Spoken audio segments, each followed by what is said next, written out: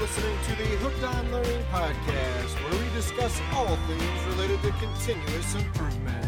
And now to your host, Jesse Marca. All right, welcome back to the second half of today's podcast regarding the expectations of the company officer. You know, John F. Kennedy once famously said, "To whom much is given, much is expected." And I think we can all understand why that is and should be true. Now, successful organizations are really good at making those expectations clear to the individuals who are charged with meeting them. And part of that is making sure they are reasonable and realistic. So the rest of today's podcast is really going to focus on identifying those expectations and then giving you some tips and tricks as how to best manage those expectations. And who better than to do that than Lieutenant Jason Hendrian. So stay tuned to the end of the podcast for a special interview by Lieutenant Jason Hendrian, where he describes some of the tips that he used and things that he learned along his transition to the role of company officer. There's a lot of expectations placed on the company officer, and this is a little bit of a longer podcast because it's such an important thing as we really start firing up the engines on this Company Officer 1 and 2 program. And these expectations come from so many different sources, and at times you may believe them to be unreasonable, and certainly you will expect them or encounter situations that are difficult to meet. And external expectations are so difficult sometimes to balance, both from the people that we're working with, our peers, our family, our superiors or supervisors, and the public at large. And also we have these expectations to the most important people, which is back to our crew, obviously. And it's natural for a company officer to place these expectations on themselves. And while that's important, it's also important not to overwhelm yourself and to get into a situation where you've created such a stressor and such a burden that it's not even fair to you yourself. You have to be able to understand that it will take time and there will be opportunities where we can improve our skills, and sometimes we learn from our mistakes along the way. The goal is to minimize those mistakes, and the goal is not to make the same mistake twice. So in order to do that, it's important to seek assistance from different parts of the organization, from experienced personnel. We can learn so much from the people who have been here for a long time and what their views are and their historical perspective. But with that in mind, we can sure stand to learn a lot from people who haven't been here as long. It's important to see a fresh view and a new perspective on things, and we can learn a lot through the eyes of our employees and our peers who haven't been here as long as others.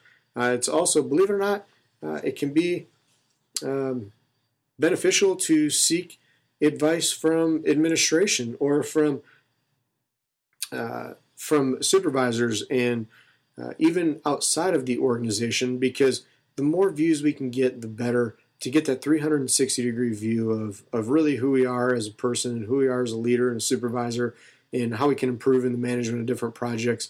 And the more feedback you receive, the better. It is not meant to be a critique process. It's meant to be a coaching process.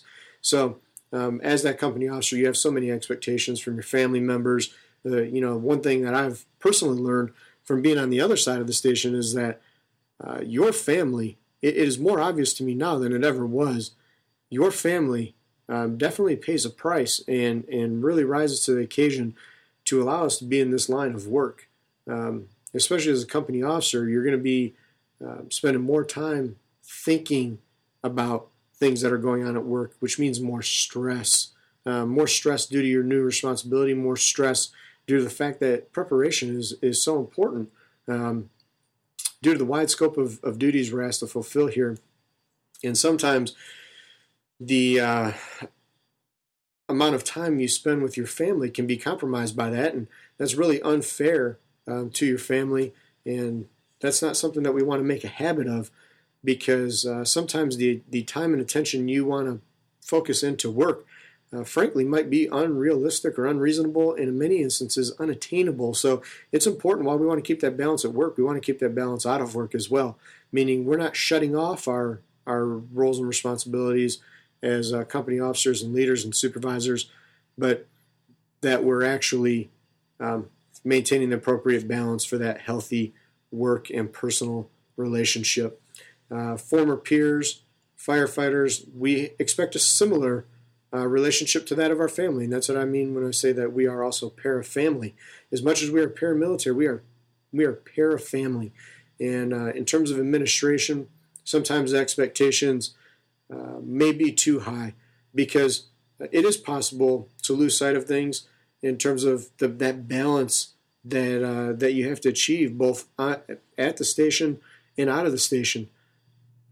But there's new responsibilities that administration will expect you to take on as it relates to different reports and projects and so on. And then obviously the public expects answers, whether they're picking up the phone and they're asking what day is trash day, or they have a question about fire extinguishers or something else. They expect answers, and especially on scene, they expect us to mitigate and take care of whatever is going on at that time.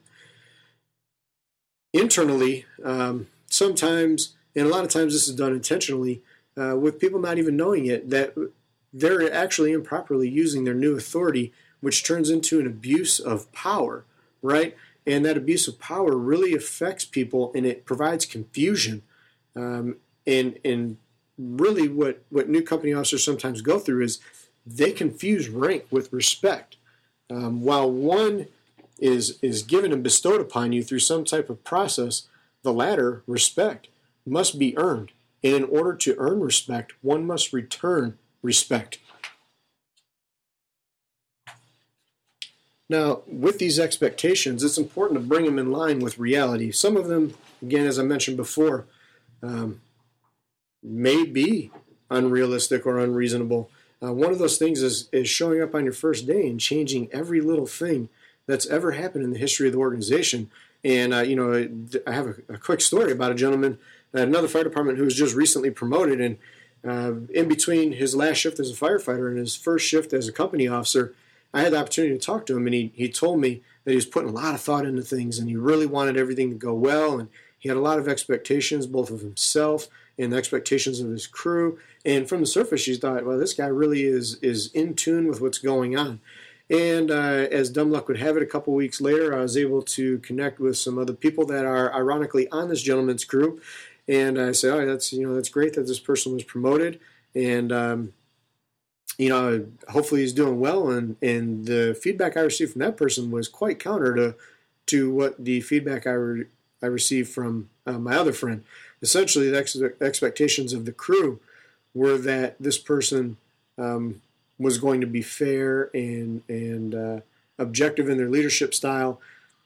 However, as it turns out, the perception, as we discussed earlier, of this individual was basically of one who was not willing to do the work when they were on the front lines, so now to enforce the work while they are on in another position, that doesn't really reflect well on a person. I don't know if that's a true story or not, but I do know that if you find yourself in that situation, that could be a red flag for you. So with that, expectations, the reasonable ones, are met through education, training, and effort.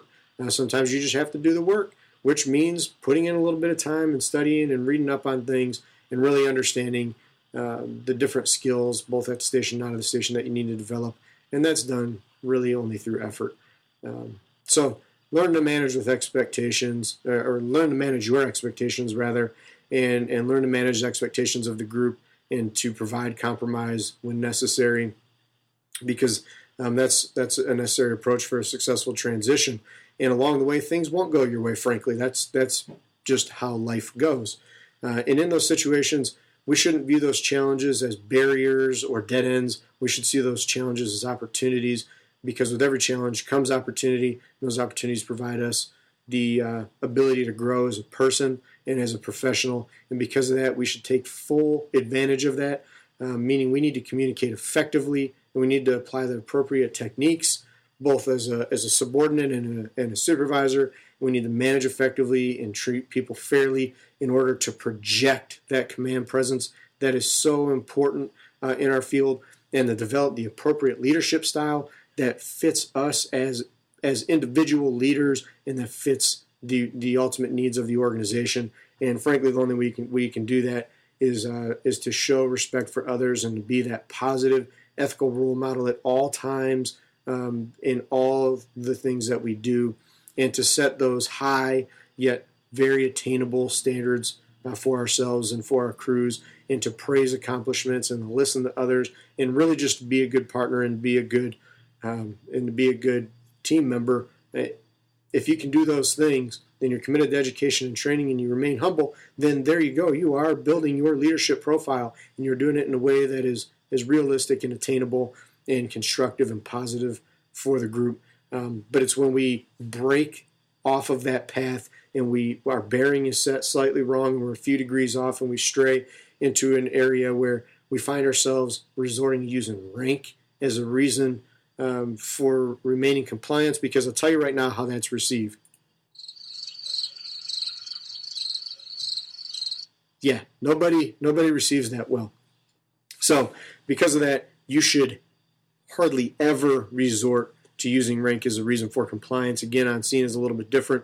In all levels of the organization, we need to make sure we are formal and respectful of position and rank and relationship, and we need to build that mutual respect when we're not on scene in order for it to manifest itself when we are on scene.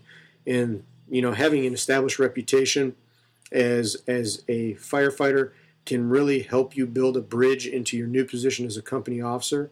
And it's important to remember too that respect is earned, and sometimes the unit may respect the rank rather than the person, and that's usually a sign of that past reputation rearing its head at a bad time for the individual who's been promoted, meaning that it is so important day in and day out, every day of your career as a firefighter and every day in your life as a human being outside of here, that you do all of those things needed to earn respect. Again, meaning to give respect.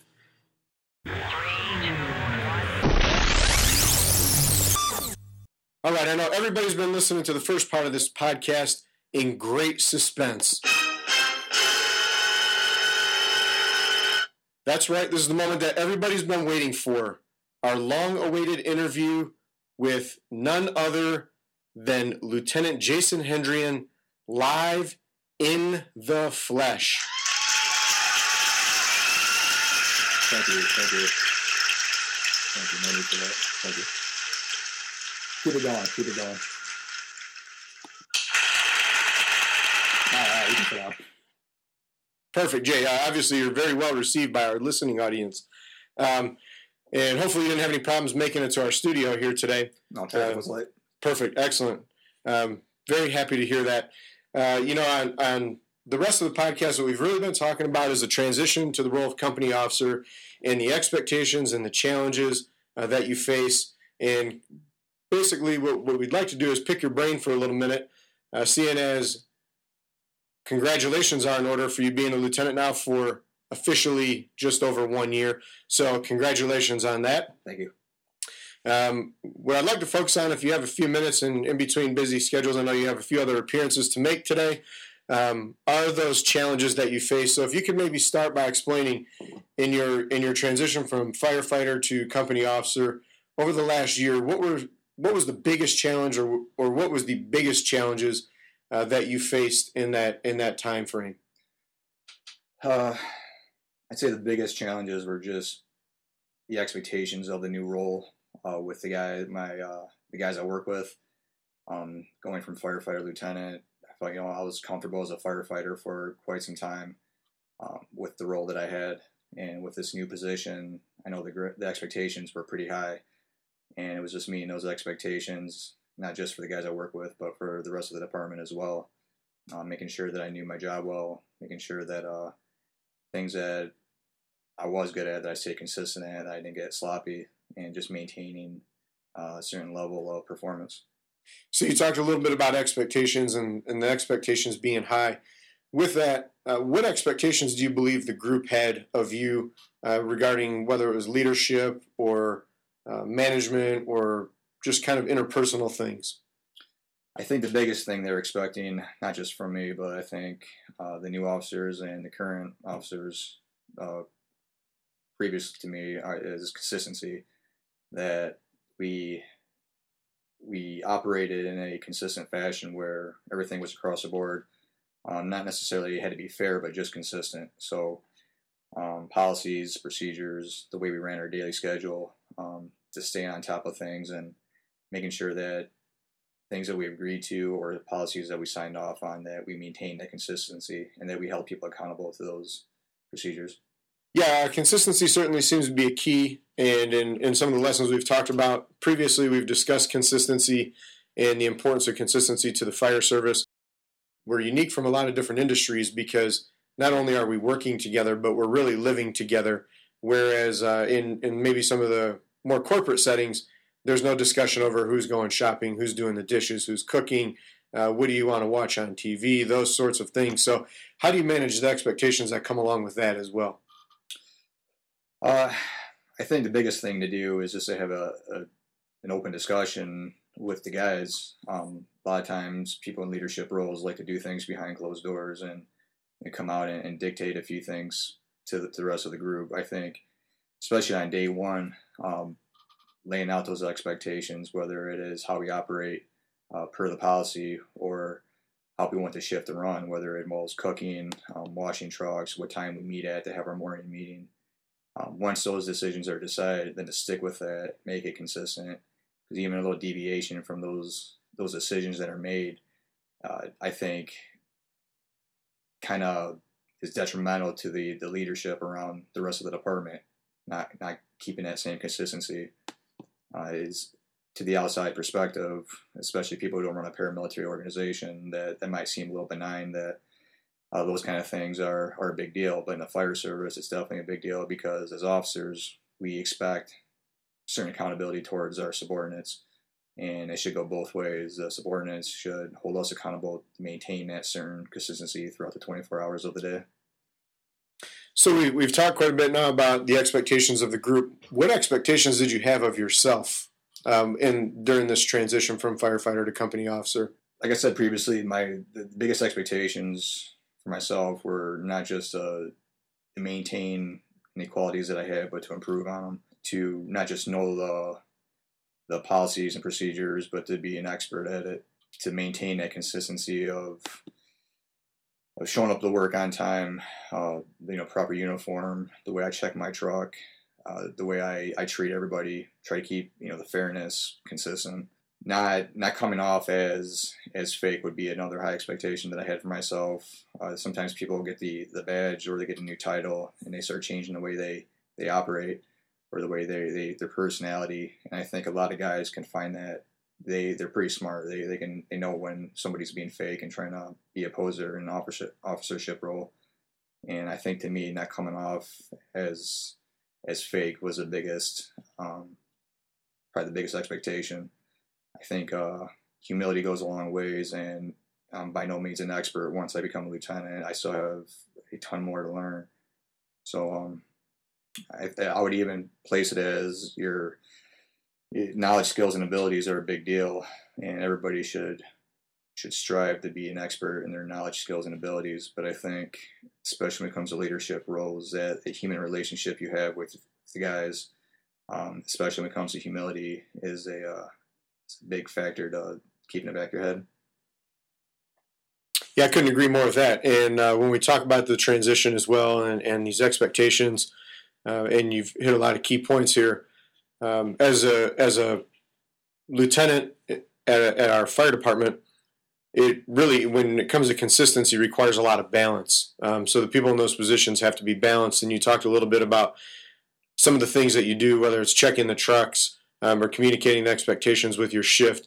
How did you maintain that balance throughout your probationary period as a lieutenant? I think most of it had a lot to do with what I did at home, and I was preparing for the first day of being an officer, and two, every single day the night before or the morning before I come into work. Just thinking about how the day is going to go and how I want to split my time.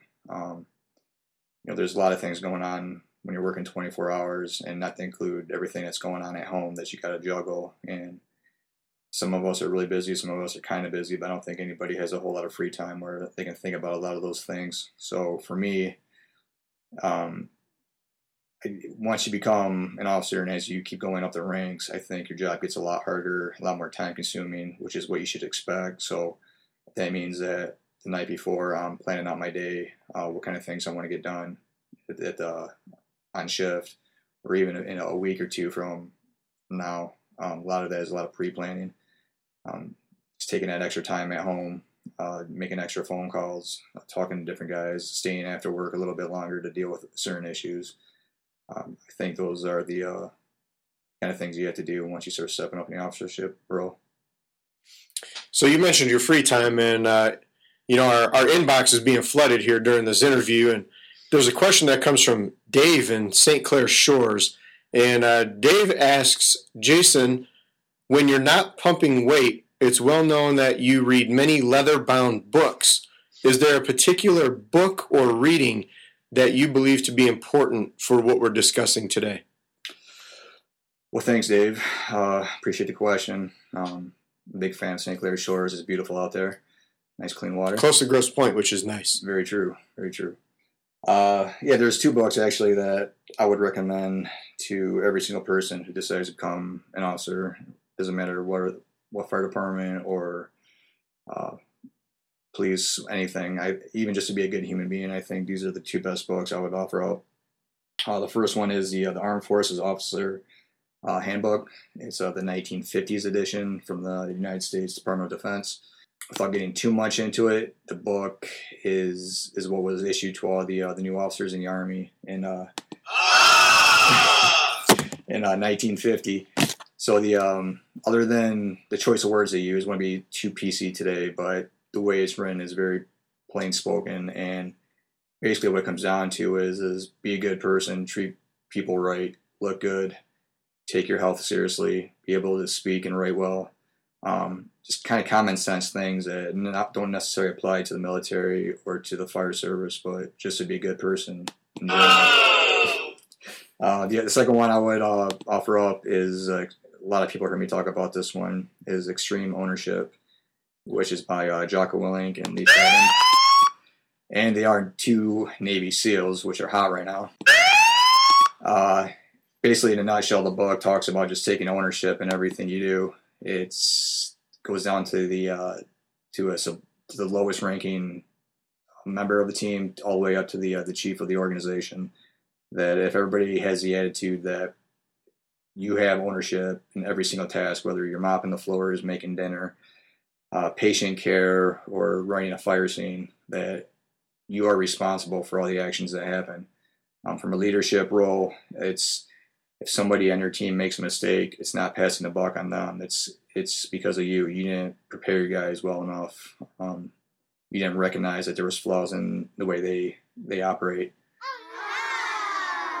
We really appreciate you taking time out of your extremely busy schedule today and stopping by the studio to share a lot of your expertise with us. Perhaps maybe we could get in touch with your agent and maybe set something else up in the future as well if you'd be so inclined. Absolutely. I'd love to be back. Perfect. With that, is there anything you'd like to leave the audience with today?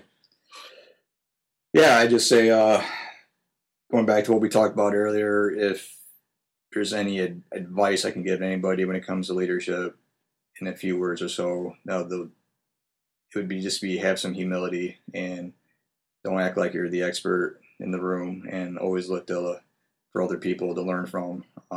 This job definitely makes you or brings out your humility, and I think the more that you are willing to show that you're human and you can make mistakes and you're always willing to strive to improve, I think that you'll be a successful leader.